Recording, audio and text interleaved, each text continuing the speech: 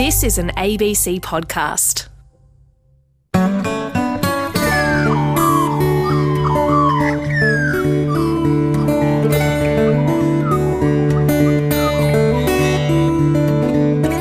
G'day and welcome to Country Breakfast. My name's Clint Jasper. This morning we hear from Victoria's Birrarung Marr or Yarra River, the first and only river in Australia with a legal voice. The uniting factor when you look around the world at rivers that have received this kind of legal recognition is that they are absolutely beloved by their communities. They are almost always heavily impacted as well, but people love them. And it's that love that eventually transcends the impact we know we're having and actually gives us a way to move forward. Find out how a river gets a voice a little later, but first up, Serena Locke is here to run through this week's biggest rural news. Good morning, Serena. Hi there, Clint.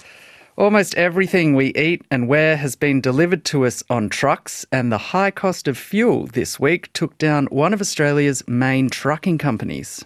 Yes, Scott's Refrigerated Logistics has been placed into voluntary administration. So Cordamenta now runs a trucking company with 1,500 workers, and they're actively looking for a new buyer.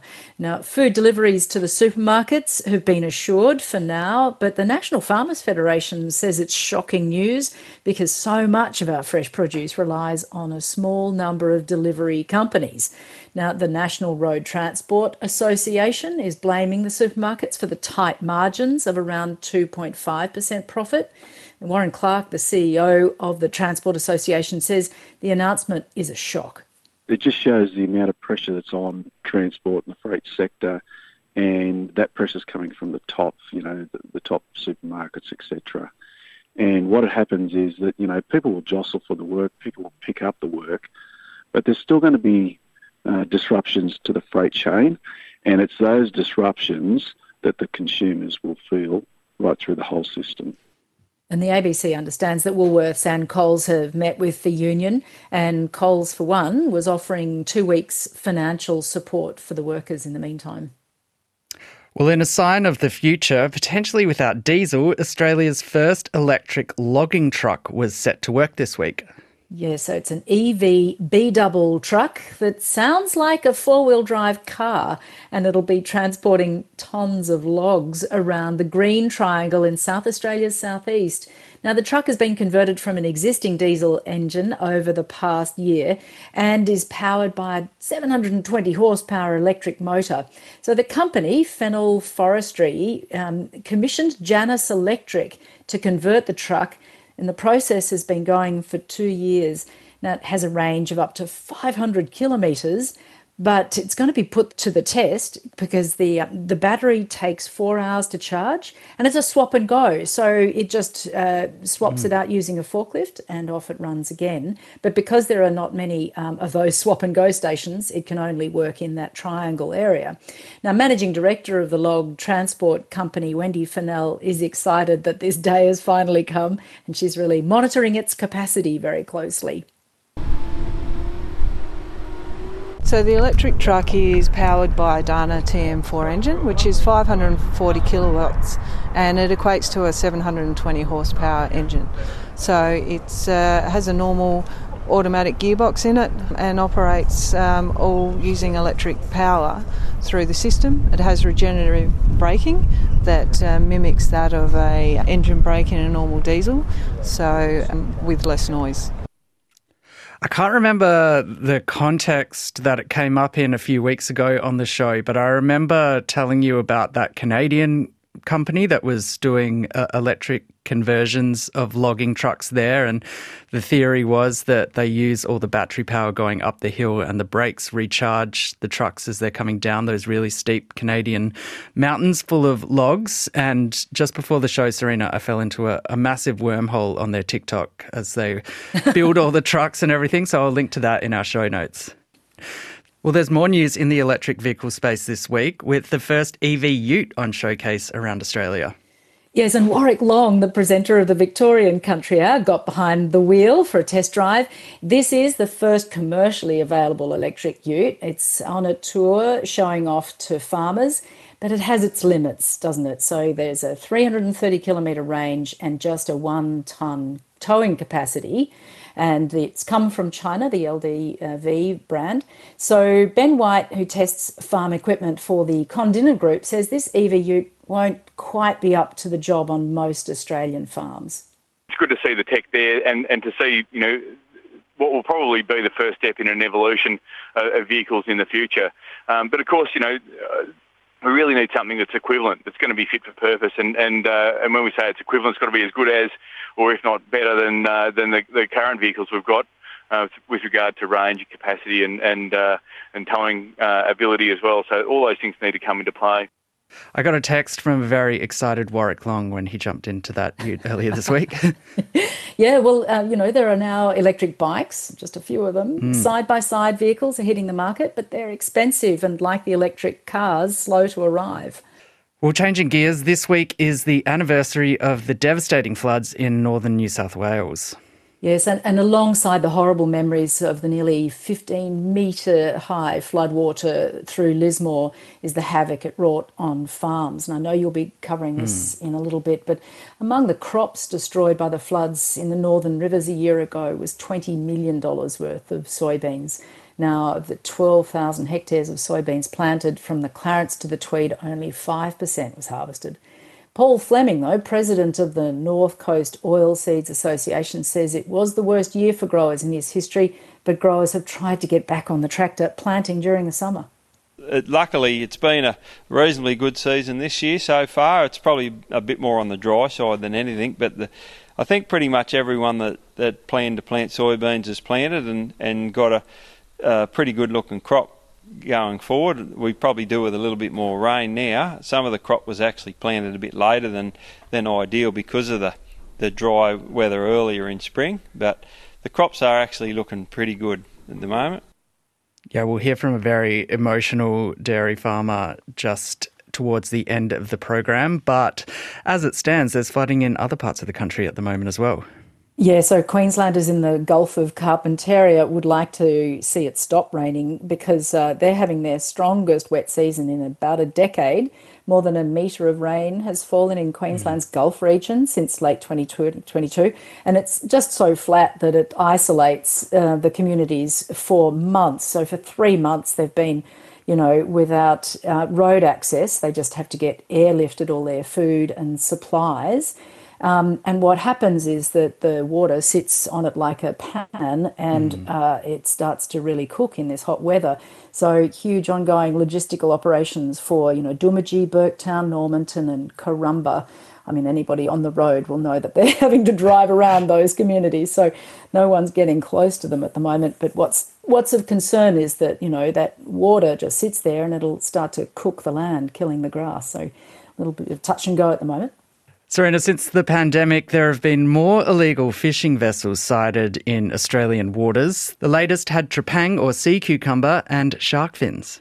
Yeah, Australian border authorities have towed the boat to Darwin and will destroy this wooden boat because they've found around 250 kilograms of sea cucumber and 15 shark fins. Now, the pandemic meant more boats, around 330 were intercepted at its height during the shutdown of Indonesia's economy in 2021. But Australian maritime authorities have worked quite closely with the Indonesians, so the number of boats has dropped back to about 85 this financial year. Peter Venslovis is from the Australian Fisheries Management Authority, says the 8 crew members could face steep fines, which they won't be able to pay. Because of the situation with these crew members and so forth, the sort of average fines that we do get, can range between, $1,000 each up to, $10,000 each. But the maximum fines are much higher than that. But the main deterrent, I must stress, is the seizure and destruction of their vessel. Serena, for all we've heard about the trade war with China, which has had, a devastating impact on specific commodities, China imported a record amount of beef last year, buying more than 2.6 million tonnes from nations around the world.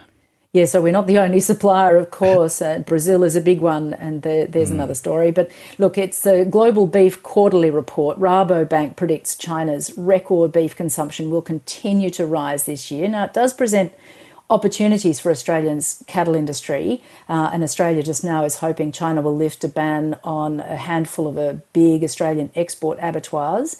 And trade ministers are, set to meet around about now in China sometime. So there are some breakthroughs happening.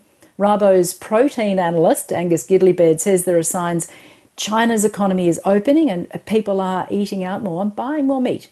It's a huge volume into that market. Brazil sent 1.1 million tonnes over there last year, which I think is the biggest protein trade in the world. And it's a massive market. It does have an ability to influence that global trade, given the volumes in and out of that market. A couple of weeks ago on the show, Serena, we were talking about some massive amounts of money handed over for cattle semen, bull semen, and it looks like in all sections of the industry, the big bucks are being paid at the moment. Yeah, that's right. So there was a record price of $200,000 for a bull last month. This was Brahman. They've been reaching record prices for a few years. Top-tier animals going for six figures. Now, Ashley Kirk at Rockley Brahmans in Queensland says the bull, called Fairy Springs Capitalist, has been with the cows already, and they'll also now collect semen to freeze and sell both in Australia and overseas to countries like the US and South Africa. Very good temperament, being homozygous polled, good underline, structurally correct, good bone, it was the right colour, good testicles, good semen. So he's, ticked a lot of boxes that we were looking for. The mother had on a third calf, so that was important to us, the fertility side as well, and just a complete package, we thought. Serena, it was before the 2020, it was before the pandemic, but I visited an Angus stud just on the edge of Melbourne, and their farm ute had a Mercedes badge. So that was my kind of economic indicator of how good it was to be in the bull genetics game at the moment. Well, I think if you want a big picture of how Australia's farmers are travelling and the gross earnings, then stay tuned to the Country Hour and also, ABC rural websites next week, because ABARES will deliver their outlook for the next 12 months and look at the year we've just had. But, it's all set to be a bumper season for earnings in the farming sector. Yes, I'm sure we'll hear about the ABARES conference on next week's show, because it really does tell the whole story of every commodity over the past 12 months. And I reckon it might be some pretty good stories coming out of this year's conference. Yeah, that's right. Hey, Serena, thank you so much for that wrap of Rural News this week. Yeah, good to talk to you, Clint. When you move, you tell everyone your new address. Even if it's just next door. That's what we're doing on RN. The health report has moved next door. It's now on at 6 p.m. on Monday instead of 5:30. Same with the law report on Tuesday. The religion and ethics report on Wednesday. The money on Thursday. And download this show on Friday. The same specialist shows at a new address, 6 o'clock. Or catch them anytime on the ABC Listen app.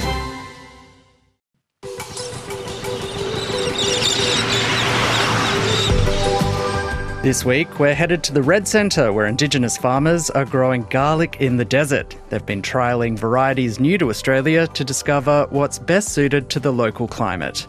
We'll meet the retired entomologist who's converting a bush block into a breeding ground for butterflies, birds and bugs. And we'll discover how a tiny outback town is proving to be a perfect retreat for veterans dealing with post-traumatic stress disorder. Certainly I'm a lot safer out here than I am on the Sunshine Coast. You have sirens every 20 minutes, half an hour. You got planes and helicopters flying over all the time. You drive out to go down to Cotton Tree for a cup of coffee in the morning and you sit in there and people bring their bloody dogs in barking. But out here, listen, there's nothing. It's wonderful. Finding peace and quiet and peace of mind, we'll visit a retreat for veterans and first responders in a remote rural town coming up. First today, life on the land is hard work, but it can be even harder for LGBTQIA+ people working in agriculture. For two passionate farmers in New South Wales, coming to terms with their sexuality was a difficult personal journey. But after coming out as gay, they found support from their rural communities. Keely Johnson has this story.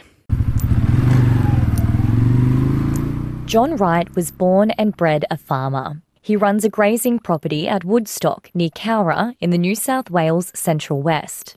I am fourth generation in our family being on this farm, which is fantastic. Yeah, I've just always had a love for cattle, love for the beef industry, love for farming. John developed a particular interest in genetics and breeding after working as cattle manager at the Trangie Research Centre for several years. For the past 2 decades, John's been breeding a line of cattle he calls Bluey, a combination of Shorthorn, Angus and Simmental genetics to improve feed efficiency. You know, the power of feed efficiency is really quite amazing, and what it can do within the industry and what it can do to your breeding cattle. And one of the really exciting parts is that, you know, high feed converting animals produce less methane. So that's really a focus we're really starting to get into at the moment. And there's a lot of people who are very interested in that area, obviously. As a fourth generation farmer, his passion for working the land runs as deep as any other's. But at 28, he distinguished himself from most other farmers by coming out as gay. When I did come out, I had nothing but support from my family and my friends and my community. I'm sure there were people out there that weren't comfortable with the fact that I was gay, but those people just moved back.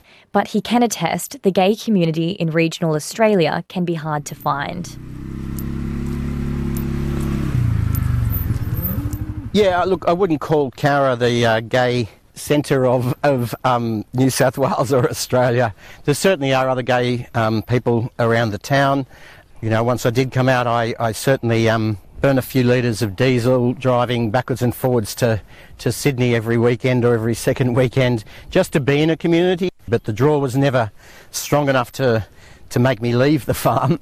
The aesthetics of the surround, the love of caring for animals and looking after animals, and you know, that gives me so much joy that there's no way I'm going to throw that away for anything. Although it has meant finding a partner in a small country town is a challenge. It does not dominate my life anymore, and I'm concentrated on what I do and trying to be a good person and contribute to my industry if I can.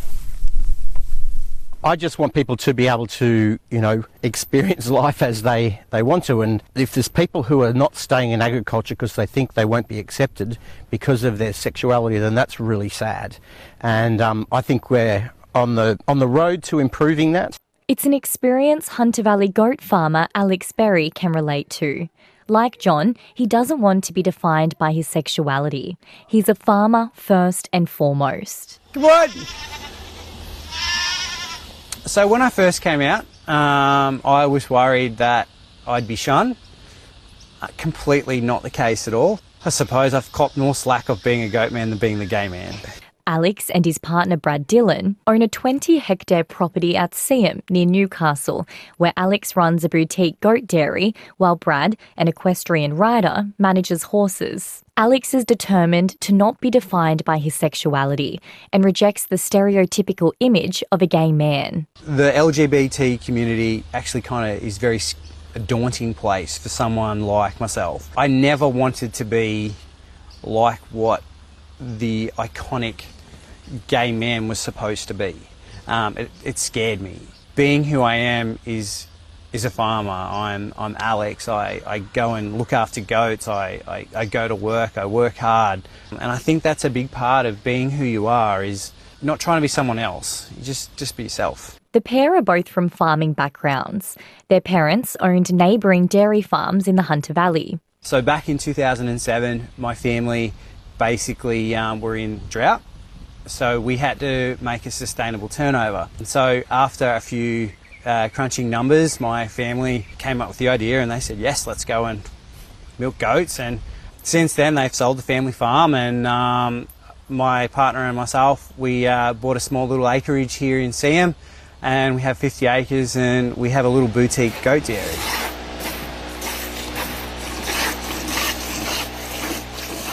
Initially, Alex was milking 200 goats, but has since downsized to focus on breeding and judging. I had an opportunity to go to America and I jumped at that chance, and basically I fell in love with a breed called Lamarches. They're an earless breed, and we finally bought our first genetic material, and we finally got them here to Australia. So they're higher in casein protein, so we get more yield of product. So instead of milking 200 goats, I only have to milk 20.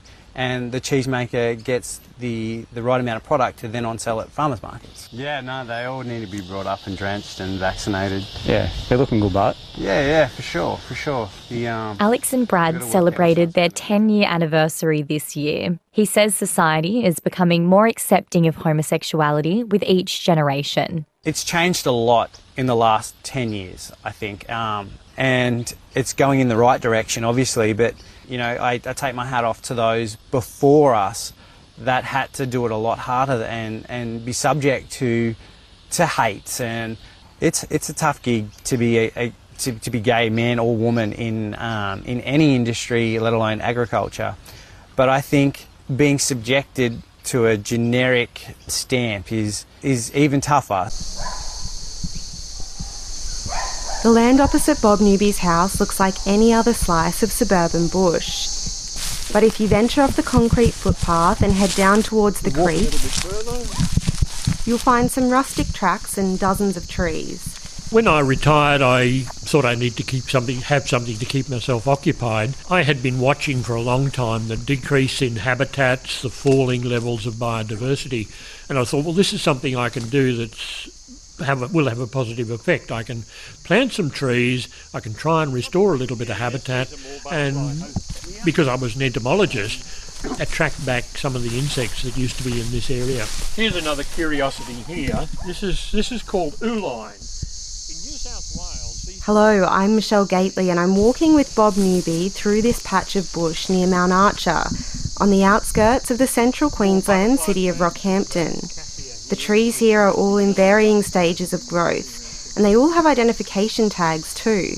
Over the past 10 years, Bob Newby has collected unique and threatened tree species to plant in this bush plot, and they've all been carefully selected with the aim of attracting birds and butterflies. You may have a particular family of butterflies that will only feed on a particular family of plants. So if you haven't got those plants, you're not going to have those insects. More butterfly plants. This is a cassia here. This is a lot of the yellow butterflies that we used to see. But before he could start planting trees, Mr. Newby had to clear away all the lantana that was clogging up the area close to the creek. Then he set about finding the right sort of trees to bring butterflies, birds and other bugs back to the area. They had to be natives, of course. They were preferably things that were reasonably local. Now, by that I mean they didn't have to just come from Rockhampton, but I certainly wasn't going to bring in a species from tropical North Queensland. So that was the first thing. They had to be native. I had a bit of a bias towards things that were unusual or rare or threatened, and of course I also wanted things that were going to be hosts for the butterflies.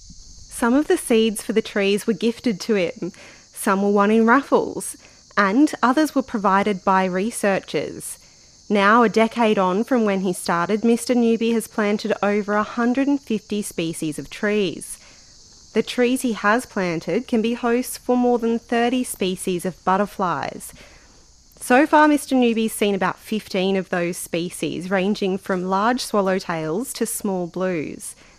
While some of those butterfly species are fairly common, Mr. Newby said he's seeing them in more reasonable numbers, and he believes that's down to the more favourable habitat. It has been a slow and steady process, though. Particularly during the drought, it was pretty trying. I think I got to the stage where I wondered what I was doing, because I was having to hand cart water to where the new plants were growing in, and in fact initially that limited how far I was prepared to extend my activities. The limitation in the early stages is keeping the weeds under control. I plant plants nearly every day, just about, And I think that has been part of the success of the project, in that I didn't plant thousands of trees to begin with and then just walk away, which so often happens with revegetation projects. It's the follow-up that really is the key to some of these projects. So my approach has been very gradual. I sort of clear a small area, put in some native plants, get them established, maintain it and keep the weeds down, and then I'll sort of push out from there. Mr Newby hopes his native regeneration project can be a bit of a model for what other communities and groups could achieve. When you go and talk to young school groups, you realise there is a real enthusiasm out there for doing things related to the environment. The new generation really are quite switched on about the environment, whereas people my age, less so. I think we took it for granted. And there's a real scope there to do things with school groups and other community type groups. But quite often you need someone to sort of sponsor those groups and get it going. So you need the local land care group to sort of take them under their wing or something like that. Now, if you're not quite up to the task of restoring your own slice of bushland yet, or you live somewhere where it's not really possible, don't worry. Mr Newby says there's plenty we can be doing in our own backyards, no matter where we live. Well, one of the easy things, I guess, is to, first of all, try and grow native plants, which are going to encourage other animals and plants. And one of the popular movements at the moment is to plant native plants that will attract in butterflies and attract in birds particularly. The small birds in Australia have been decimated over the last 100 years, and we're only now realising that the insects, because they were fairly small, are also disappearing on a very large scale. Now, if you live in a small suburban backyard, you can plant native plants, little bushes that are going to attract in butterflies, because if you haven't got the host, you're not going to get the butterflies.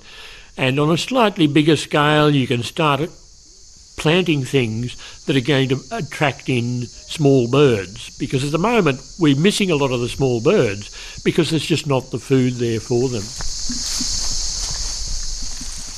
Bob Newby, a retired entomologist from Rockhampton in central Queensland. He took Michelle Gately for a walk through a bush block where he's growing native plants to attract birds and butterflies.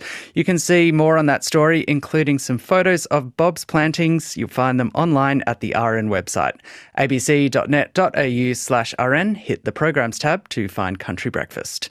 I'm Clint Jasper with you on RN this morning. Still to come, how growing garlic in the red sandy soils of Central Australia could provide a path to paid work for local Indigenous farmers. And getting away from it all, the veterans and first responders supporting each other at a remote retreat in Western Queensland. It's about as outback as it gets. Welcome to Adavale. Come into our unique gate. But nestled in the remote town of Adavale in southwest Queensland is a place of refuge for veterans and first responders. Well, the uprights here are Gidgee. The white ants don't like that. G'day, I'm Dan Prosser, and I'm visiting Ted Robinson at this retreat that he helped establish in the small outback town of Adavale. It's about 1,000 kilometres west of Brisbane and far removed from the hustle and bustle of city life. Vietnam veteran Ted Robinson's first encounter with the hut that would become the heart of the Adavale Veterans Retreat was unusual, to say the least. In the early days, a few veterans from the Sunshine Coast were in a group heading out to the Birdsville races, and we camped across the Blackwater Creek, and a few of us came into the Adavale Hotel that night. They were telling us about the old hut down the street that we could buy for $10. So next morning with hangovers, we came down and had a look at it. There was a car halfway through the wall. Back had fallen down, it stunk, it had horse droppings bloody inches thick in it. There was crap and garbage lying everywhere. And anyway, because our next stop was Quilpie, I went and inquired at the council. After a month or so, I finally worked out that they were sending a rate notice to an address with the wrong person's name on it, when in actual fact years before they'd resumed it for non-payment of rates and they owned it. So we offered them $100. It sits on 2 blocks, $100 a block, and we said we'd do the transfer, and they said, yep, that sounds good to us. That was at the turn of the millennium. But in the past few years, the addition of dongers for accommodation has transformed the retreat into a place where Ted says the mind and body can rest and heal. particularly for those with post-traumatic stress disorder. When I first used to come out here, sometimes I'd be lying in bed at 10, 11 o'clock in the morning. Next minute you've got a cattle trucker drive around the back and they, come on, get out of bed, get out of bed. No, I don't want to get out. Get out of bed, get in here, come on. We're going to go and get some cattle. You can come with us. I don't want to. Get out of here, we'll drag you out, you know. And that was the community here. And they're fantastic with me, absolutely fantastic. It hasn't always been rosy here. There's probably a reason that they said I couldn't work anymore. I don't think there's anything wrong with me. However, here the community's forgiven me for some indiscretions that, you know, just comes with ingrained PTSD, serious drinking and the rest of it, yeah. Certainly I'm a lot safer out here than I am on the Sunshine Coast. You know, you sit in there and there's temptations everywhere. You have sirens every 20 minutes, half an hour. You know, you got planes and helicopters flying over all the time. You drive out to go down to Cotton Tree for a cup of coffee in the morning and you got to wait to get there. And then you sit in there and people bring their bloody dogs in barking. But out here, listen, there's nothing. It's wonderful. Ted says there might be 15 people in town, but the locals have embraced him and other veterans. It's a sentiment shared by Royal Australian Navy veteran John Francis. The people of Ada Vale are very welcoming. They love having the veteran community out there, and I think the veteran community love being out there for the peace and the solitude of the place, and watching that sun go down on that horizon and then watching 1 billion stars come out. You forget all about any problems that you may have. They're gone, they've vanished. Have you had any experience with PTSD? Yes, I have. When I left the Navy, I spent time in the Victoria Police Force. So I've had a double dose from both the service and from the police service. And going out to Ada Vale has certainly helped and assisted that in a great many ways, whether it's sitting by yourself on Blackwater Creek trying to catch a yellow belly, or just wandering over the old dump that's out there and trying to find treasures. It's a very relaxing, very lovely, tranquil place to be. Associate Professor Lisa Dell from Phoenix, Australia, the Centre for Post-Traumatic Mental Health at the University of Melbourne, says these retreats can have benefits for veteran wellbeing. Retreats like these we know can have some benefits for veterans' wellbeing, and certainly anecdotally what we hear is that these programs have been associated with positive and healing experiences. And whilst there's not a lot of research in the peer-reviewed literature, some research has suggested that these types of retreats can promote things like self-esteem, conflict resolution, and physical and social quality of life. So we know that there's some benefits for veterans. They also provide an opportunity for individuals to step away from usual life, as you were talking about, and to connect with others. And we know that being with and connecting to people who understand your experience, especially for veterans, can be really quite powerful. And these types of initiatives can connect people with social supports that they might not otherwise have. And social support is very important when it comes to maintaining our well-being. Another advantage potentially to these types of retreats is that they can be a pathway to care for some individuals. So these types of events can be opportunities to engage people into the health service system, sometimes for the first time. So it can be the first time that a veteran might be talking about their experience or connecting with other veterans or thinking about the impact that their experience has had on them. But what we really need are some clearer guidelines on how these kinds of programs should be designed, how they should be run and monitored and evaluated, and we're just not quite there yet with those.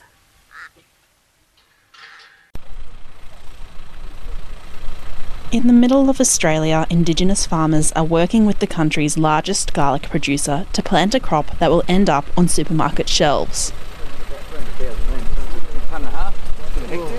Overall, there's going to be about 1 million plants in here. Hello, I'm Victoria Ellis and I'm visiting the Ali Karung horticulture farm about 350 kilometres north of Alice Springs. This farm was set up by the Centre Farm Aboriginal Horticulture Group to provide training and employment opportunities for the local community. It's giving women like Tisha Corbett and Sabrina Kelly a chance to try their hand at growing garlic. And for Tisha, it's been a big learning curve. Get to learn how to grow and how to prepare. Yeah, so it's been good learning on the job. What sort of experiences had you had of planting and growing things before the garlic trials? I didn't know anything about growing anything. Sabrina, what are some of the things that you have learnt over the last 4 years of the garlic trial? What sort of fertilizer we have to use for the soil, and also how much water we need a day. The program has also brought the community together to work as a team. For Tisha and Sabrina, it's important because it's an opportunity to teach the next generation. Yeah, it's good. It's good for the kids to join in because they get to learn growing and food, and what's healthy, and they're growing. Yeah. This is also part of the future for the children to learn their children. Yeah, I'm Joe Clark. I work in Ali Currung community. Joe is an Arunda man from Central Australia. He's the farm manager. He says the first years of the trial were hit and miss, but last year was good, and this year they're hoping to better their harvest again. It is a bit exciting when we've got a semi-commercial crop ready to go, and if you would have told me that 3 years ago, I would have said, yeah, maybe, but yeah, it's exciting to see the younger people jump on the tractors, plough the dirt, lay the sprinklers, and get an exciting 3.5 hectares ready for Garlic Australia. It makes my job worthwhile coming up to work every day. Well, good luck, guys. Fingers crossed, we'll have a lovely season. Hello, my name's Nick Diamantopoulos. I'm the CEO of Australian Garlic Producers. Usually garlic is a cooler climate crop. This is our most northern crop. All our other crops sort of start coming in late September, October. So to be able to have garlic coming in August and to grow garlic literally in the desert is quite unique. What does that allow producers to be able to do? Well, what it allows us to go to market and extend our garlic season. So most other countries in the world, they actually harvest garlic for anywhere between 3-4 weeks, maybe 6 weeks maximum. But to be able to harvest fresh Australian garlic for a 5-6 month window is just pretty well unheard of. And does that mean that Australians will be able to buy Australian garlic for longer durations of the year? That's the idea. The idea is to replace imported garlic and to have fresh Australian garlic all year round. And with our diverse climatic conditions, we can certainly do that. And what are some of the challenges of growing in this climate and in this soil? Look, this soil is obviously very hungry. It lacks a lot of organic material. But again, it's all about rebuilding the soil over years and good crop rotations. Obviously, you can also get extreme weather. You can get very, very cold conditions and you can get very, very hot conditions. But having said that, garlic's a pretty hardy crop. And if you marry up the right variety for the right area, you're halfway there. During the trial, some Centre Farm workers, including Sabrina, had the opportunity to visit the Garlic Australia headquarters in Mildura. There, Sabrina saw her own garlic that she grew, boxed and ready for the supermarket shelf. When they harvested first, second garlic here, and we went to that place, that factory, and they told us that this garlic belonged to you, and that made me happy. Sabrina and Tisha and the other Ali Currung workers are eager to sell their produce around the country. Maybe around the world, maybe too. Yeah. How does that make you feel? Makes proud and I'm very proud. Yeah. Tisha Corbett and Sabrina Kelly planting garlic near Ali Currung, north of Alice Springs in the Northern Territory. That report from Victoria Ellis. And you can find more on that story and all of the stories on today's program. Head to the RN website, abc.net.au/RN, and look for Country Breakfast under the program page. ABC Listen. So tell me, what's the question that people ask the most on the Dr. Karl podcast? Everything in the entire universe, from haematology to biology to geology. Was there really a Big Bang? What happens when I have dark urine in the toilet? And finally, why is the sky blue? But mainly just farts. Lots of farts. Dr. Karl and Dr. Lucy have all the answers on the Dr. Karl podcast. Find it on the ABC Listen app. The dairy industry was without a doubt one of the hardest agricultural sectors hit by the catastrophic floods in the New South Wales Northern Rivers region 1 year ago. Hundreds of cows were washed away by floodwater, bales of fodder too, crops and pastures were ruined, vats and vats of milk dumped across the region, machinery, infrastructure and homes destroyed. That level of destruction and devastation can take years to recover from. A year on, at Peter Graham's dairy, milk production is still half of what it should be, and it'll likely take another 6 months to reach full production. Kim Honan visited his farm at Codrington on the Richmond River to revisit the flood impact and discuss the road forward. Catastrophic, yep, in capital letters, Kim. To see 1.5 metres of water coming over the Richmond River at the lower end of the Richmond River, like a tidal wave. Yeah, it was pretty horrendous. To think that the tide was that strong, you couldn't walk from the house to the dairy, well, virtually from the dairy to the house, I should say, because we went back to the dairy to get the tractor as we were moving out of the house to go and squat over in the dairy for a couple of days. Yeah, it was interesting times. We ended up with 8 inches of water in the house, which is nothing compared to a lot, but once you're wet at the end of the day. Yeah, the damage is done, and we're still waiting for things to come together for our house, in the sense that insurance companies are fixing things up for us. They're still aligning their work team to do work on our house. The farm, yeah, I suppose that's been a long, slow draining process to get that somewhere near back on track. And I think I'm still on a very gravelly road. I'm nowhere near the highway, that's for sure. And I think there's a lot of us down here on the floodplain that could say the same thing. The highway's in the distance, and every one of us has a little bit further or it's a little bit closer. So we're all at different places. But yeah, look, it's knocked us around, but it's knocked our cows around. When you've got cows standing out in the paddock that have got water almost to their backs, and there's a few of us in that boat here, a bit different to a few others lower downstream that had cattle washed away. We were fortunate that that wasn't the case, but the stress that it's put on our herd, they don't want to milk, they don't want to come back to production, and then going back in calf ready for next year, it's just taking so long to get the cows back to where they used to be. And then the pastures in the paddock, well, that's another job where they just aren't responding. We haven't got a weed problem per se. The ground's just compacted and then to turn dry like it did in sort of late September, October.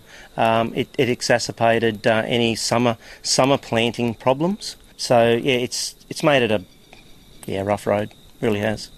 And how much did your milk production drop by, and have you reached those levels pre those floods yet? Wow. Kim, we from where we were in February to April, we were at 34% of where we were, and we thought that was pretty serious, but the worst of it is we're still at 50%, and it's taking that little bit too long to get back on the main road, heading to the highway. Yeah, a little bit too long, but yeah, it's happening. And how long do you think it'll be back up to 100%, your milk production? If we have a good ryegrass season, I would expect it to be 100% by August, September. Yeah, I would hope August, September. So a year and a half after the floods? Yeah, easy enough, yeah, true, yep. And then your income is halved as well. Yeah, well, once again, you try not to think about it too much, because it does eat away at you. People need to be paid, and when your income is halved and protein meals are dearer than like $100 a tonne dearer, interest rates have gone up, and we're all feeling it. So why then are we standing here? You're about to milk your cows. Why didn't you leave the industry? What kept you in it here on the farm? I weren't supposed to ask that. No, this industry's what I love.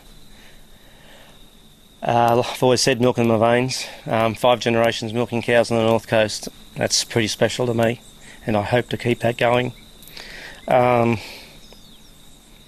to get back on track so I can encourage the kids to come home, because all they've seen for the last 2 years is bills adding up. Geez, Mum, Dad, why do we want to do this? And so the plan is to get it functioning again and show that there can be a profit. And so that's just keeping control on costs, which is not easy when you've got no real green feed out in the paddock. It's it's pretty tough going. So you just got to do the best with what you've got and hope for tomorrow. Peter Graham, Vice Chair of East Oz Milk on his farm at Codrington alongside the Richmond River. He was speaking with Kim Honan. Here on Country Breakfast, we're often discussing the hotly contested waters of the Murray-Darling Basin. But I'm switching it up this week because I'm on the banks of Melbourne's Birrarung Maar, or Yarra River. It's often the butt of jokes, described as upside down due to its muddiness, and entering the lower stretch at least is seen as a major risk to personal health. But the reason I'm here now is because a lot of things are changing for Birrarung Maar, and one of the most significant changes is that it now has a legally enshrined voice. In this case, the river gained a formal statutory voice through the appointment of the Birrarung Council, and we were created under the Willipgin Birrarung Moron, or Keep the River Alive, Yarra River Protection Act in 2017. Dr Erin O'Donnell sits on that council and has been a driving force behind Birrarung Maar gaining these legal rights. Rivers are always speaking to us, they're always communicating, but it's the requirement to listen and to find a way of translating their voice into a sphere that humans can actually understand and hear. So one of the ways that a river's voice can be heard is through the work of the people that know it best. And that will always be Indigenous peoples. They have known the river longest. How significant is the river to the Bunurong and Wurundjeri people? Well, it's intrinsically a part of our culture. Uncle Dave Wandin also sits on the Birrarung Council. Listening to what the land and the rivers say advises us how to adapt our culture to fit into it. We've never owned the river. We belong to the river. We are not, and we are custodians of the river, but it is not ours to influence. It's only ours to watch what it does and listen to the lessons that it teaches us. Since the arrival of Europeans, many of those lessons have fallen on deaf ears. Wetlands and swamps have been filled in and built over, its course has been altered, and the water quality has declined as a result. In modern times, it's like, that's full of mosquitoes and that's not good for us, so let's fill it in or let's drain it or and do all these kinds of things. But that actually had an ecological function, and ecology equals our culture.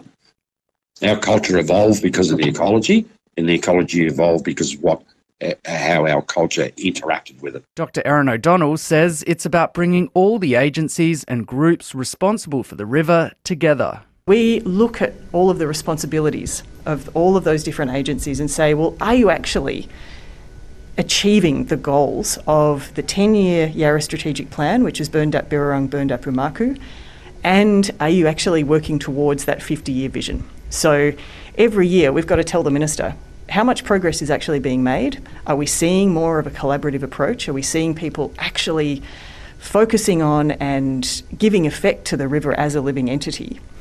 And then the Minister has to table that report in Parliament. So it's a very direct line from the Council to the Minister to the public. And that's really important because that's the transparency by which the river's voice can actually be heard by everyone. So that's our kind of major piece of work that we do every year. We also have an advocacy role. So the Act requires us to speak for the river's interests. And so again, we've interpreted that as very much a facilitation of the relationship. So bringing everybody into that kind of intimate relationship with the river where we do feel a sense of obligation and responsibility to care for it. In some parts of the world, like New Zealand, rivers have been granted the full rights of a person, but that's not what's happened here. So a legal person can go to court, they can sue and be sued, they can enter into contracts. The Birrarung can't do that sort of stuff. It is a living entity, though. There are advantages to this model. And so one of the things that has happened in other parts of the world, not everywhere, but in many places, is that you see a real backlash against the idea of the legal person. So people become complacent. They start to think, well, the river's got all these powers, it can look after itself. They also become afraid. They look at this legally powerful entity and they are afraid of it suing them. So in this case, by not recognising the river as a legal person, what we've actually got is a piece of legislation that says the relationship is the most important thing. You are in a relationship with this living entity, and how does that actually transform the way that you think about the river, the way that you treat the river, without necessarily having to rely on a big heavy legal stick? So the Yarra has a voice. What now? I'm a Melbourne transplant, originally from Perth, where it's still possible to catch fish and crabs in the river, and it's used nearly every day for boating and swimming. Today, on the banks of the Yarra, it's undoubtedly popular. There are thousands of people walking along its banks and bridges and packed into the bars that line the city stretch of the river. But if I'm honest, I'm afraid of this water flowing past me. I've heard scary things about it and what might happen if I fell in. To help shift my city-centric mindset about the river, Uncle Dave Wandin says a better perspective of the whole watercourse and its potential is needed. So if you really want to understand the Yarra River, you need to go and look at it where it is still in relatively intact condition prior to colonisation to understand what it should look like. So that's, of course, in the upper reaches where it begins at Mount Baw Baw, to understand the objectives that we're trying to achieve in, the city of Melbourne or at Docklands. So that's the aim that we should be looking for. Well, the sad news is that a voice for the river and this major force for positive change might not have Melburnians diving into the Yarra on their lunch break. Dave Wandin says the Birrarung Council's unique ability to fold in First Nations knowledge with the existing layers of river management will drive improvements right along the river. Yeah, so how do we undo what's been done in the last 200 years? And the reality is we can't undo it. There is too many people living and relying on the Yarra River.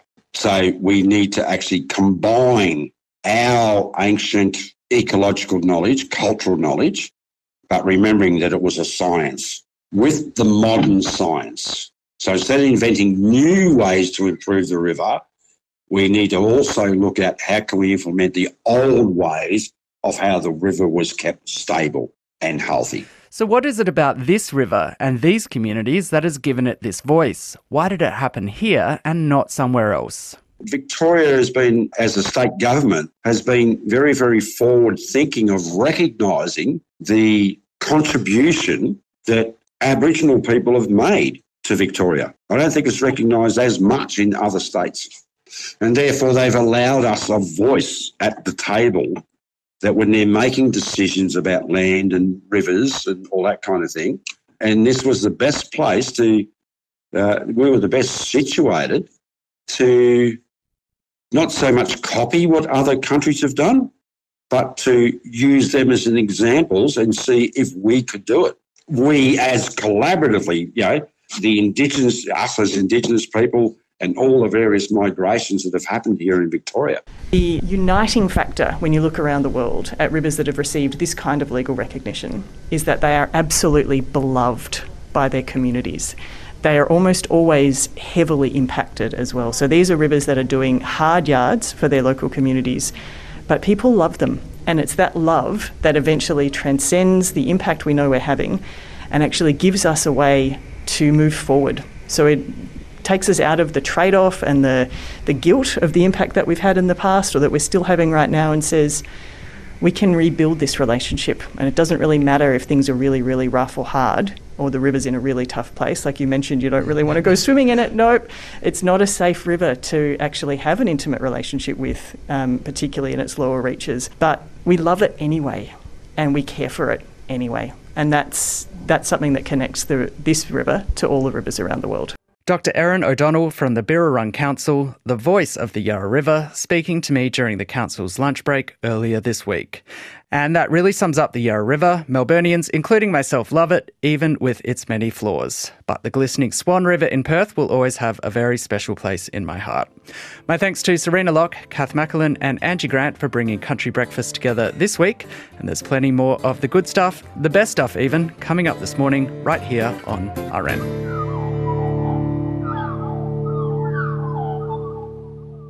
You've been listening to an ABC podcast. You can discover more ABC podcasts, live radio and exclusives on the ABC Listen app.